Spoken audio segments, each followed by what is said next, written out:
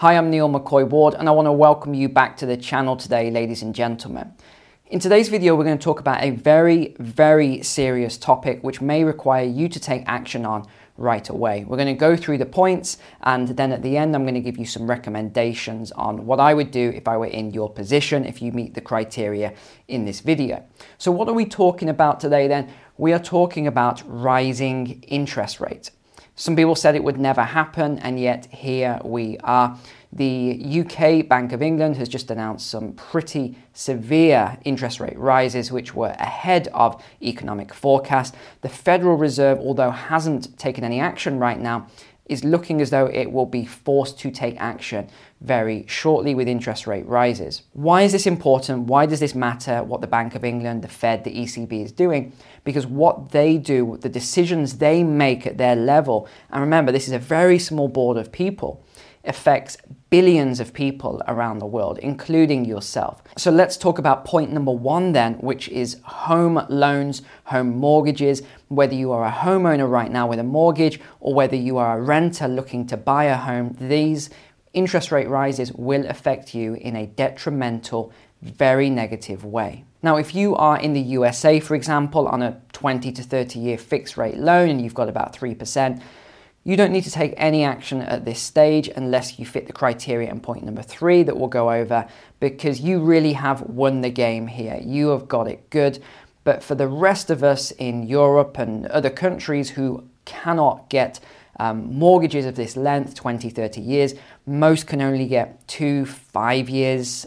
Some countries will do 7 to 10 years if, of course, you meet the criteria for the loan to value. In the UK, for example, there are some 7 to 10 year products, but these are very rare, and you must have about 35% of equity in the property, which a lot of people, especially younger people, simply don't have. And I just wanted to mention some of the statistics that have come out this week. And again, we are going to talk predominantly on the USA, but some of the UK points here are really crucial because a lot of American viewers say, I'm not interested in the UK, or Canadian viewers, I don't need to know this.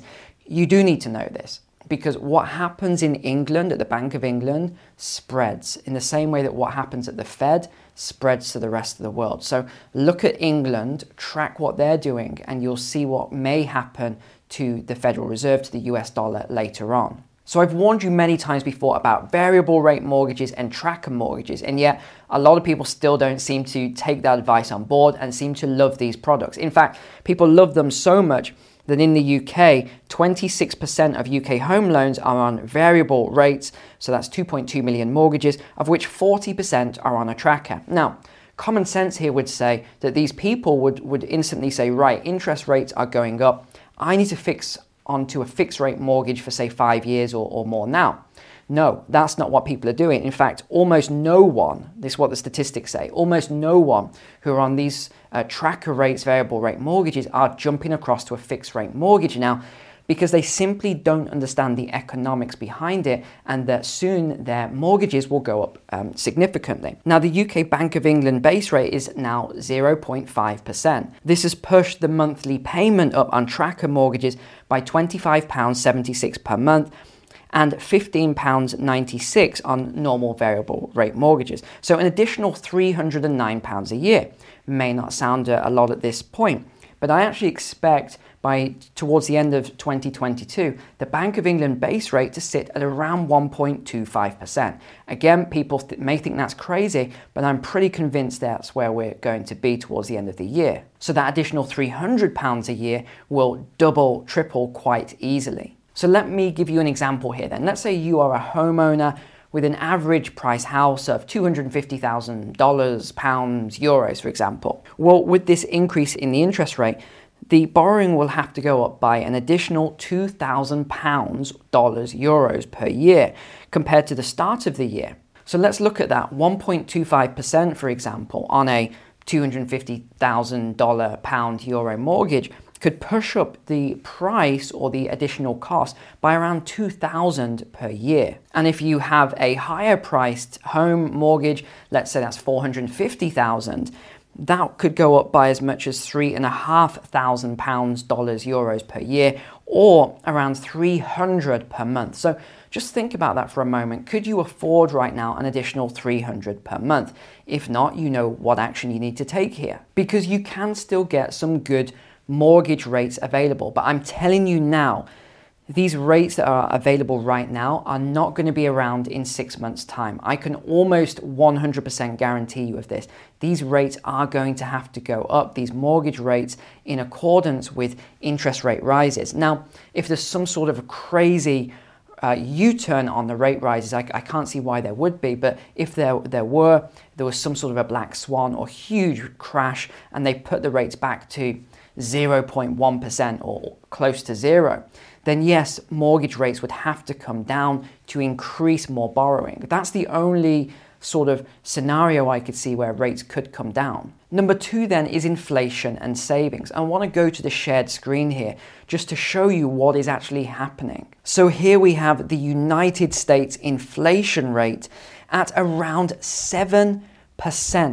I mean, these numbers are insane, 7%. And what I say in a previous video, this has been driven up by M1, M2, money supply creation. People say we can't figure out why this is going up, the inflation. Well, take a look at this. This is new currency that was created by the Federal Reserve and the government, the US government. And then people say, I can't understand why we're seeing this rise in inflation. No, it's a pure coincidence. What about the UK? Look at this inflation rate. Look where we're sat right now, roughly 5.8%. Is there any correlation? Oh yes, there is. More money creation yet again. And of course, this is the things that people don't talk about. So let me give you an example then. Let's say that you've got $10,000, pounds, euros saved in the bank, and you're getting 0.1% savings rate. You know, you're getting a fantastic savings rate here because they're so great at the moment, aren't they? In fact, let's be even more generous. Let's say that you're getting 1% on your savings, because some people are getting 1%. Some people are getting 2% if they lock their money away until they're, 120 years old. But let's just say then that you're getting this 1% on your 10,000 in the bank. Well, how much is that a year? Well, it's only 100 pounds, dollars, euros. That's all you're getting on that saving per year. And let's just look at inflation here. Let's just say inflation is 7%. That means that your 10,000 is only worth 9,300 by the end of the year. But you're getting 1% interest. That makes it worth 9,400 in terms of purchasing power. What do I mean by that? The number is still the same. The 10,000 is still the same, although you would add on another 100, 10,100. But the purchasing power of those pounds, dollars, euros, whatever, is now only 9,400. Your money is being eaten away by inflation. Your purchasing power, some people have saved their whole life, and your purchasing power is being just eaten away by this inflation, and the wealth divide is getting bigger and bigger. The rich are getting richer, the poor are getting poorer. Money is never destroyed. You have to remember that. It's simply transferred. So where is your money going to? It's being transferred. So let's move on to point number 3 then. Again, this is the most important point of the video, and that is loans and credit cards. Now, let's go back to the shared screen a moment because I want to show you something here. This is the US national debt at the moment. $30 trillion. It's just passed for the first time in history. $30 trillion, of which $240,000 of that is your responsibility, according to the government. Now, let me show you the next thing, which is debt and interest. Student loan debt, almost $1.8 trillion, or almost $40,000 per student. Total personal debt, $21.3 trillion. That is the personal debt for Americans. To me, that is mind-boggling. Credit card debt, $1 trillion. And this is what worries me the most. How people can have $1 trillion in credit card debt is beyond me. So of course, if you have a loan, you have credit cards at the moment, you have a lot of debt on it, please do yourself a huge favor and start paying that down as quickly as you can. Because if you don't, I think you're really going to come to live to regret that decision in however many years' time. Because I believe that we're on the brink of not good economic times ahead. And of course, interest rates ties into this, because when you raise interest rates, you make debt more expensive.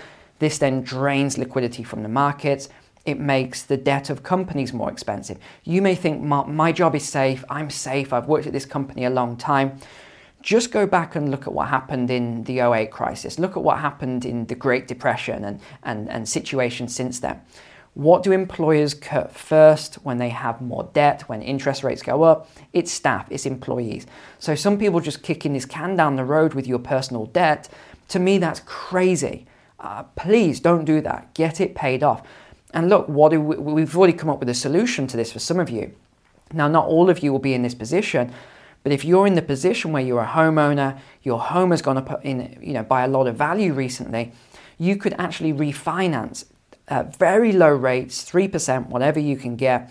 You can take that and consolidate it to pay off some of your high interest debt. Because believe me, there's nothing worse than having a loan on a high APR or a credit card on an insane APR and you can't make the payment because you've been laid off and you thought you could, just kick this down the road all the time and pay it off later.